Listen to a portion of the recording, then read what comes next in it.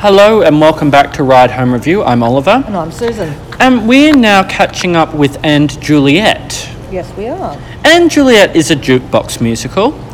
And it's one of the ones in the Mamma Mia tradition where they've come up with the story to, this time, connect the songs of songwriter Max Martin. Yeah, and look, I know most of the songs of Max Martin. That's a big call.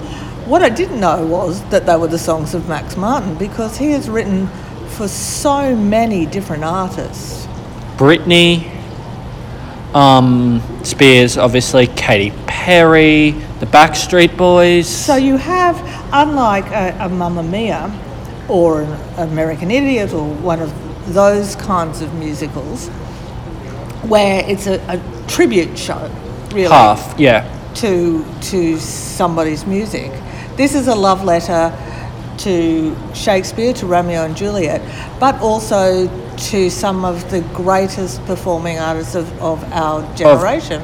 And we were milling about the lobby after the show, as we do, and we heard people saying, comparing it to things like Mamma Mia. Yeah. In the sense, it is very much like Mamma Mia. The plot is thin.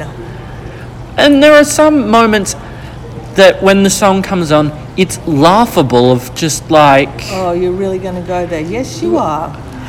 But it doesn't matter. It doesn't matter. It's funny, it's fun, it doesn't take itself too seriously. And this is a story, the plot, bunny ears, is what if Juliet had lived? Yep. And it's about giving Juliet some agency. And, why is Shakespeare so awful to his women? And it's also a look at the relationship between Anne Hathaway and Shakespeare. So we've got two levels of narrative, of alleged narrative going on. Both always very thin. And obviously incredibly intertwined. I loved it.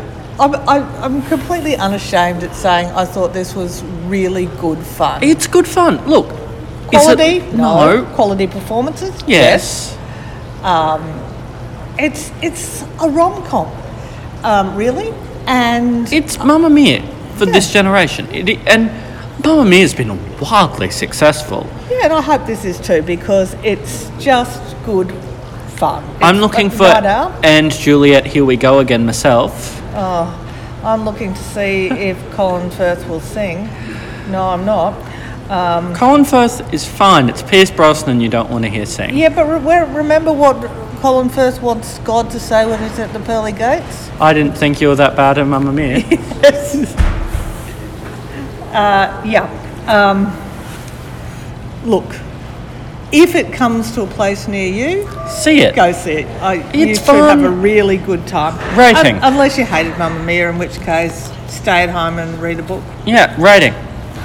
This is a distinction. It's a distinction, yeah. It is what it is, and it's a lot of fun at it. Yeah. We'll be back soon. Catch ya.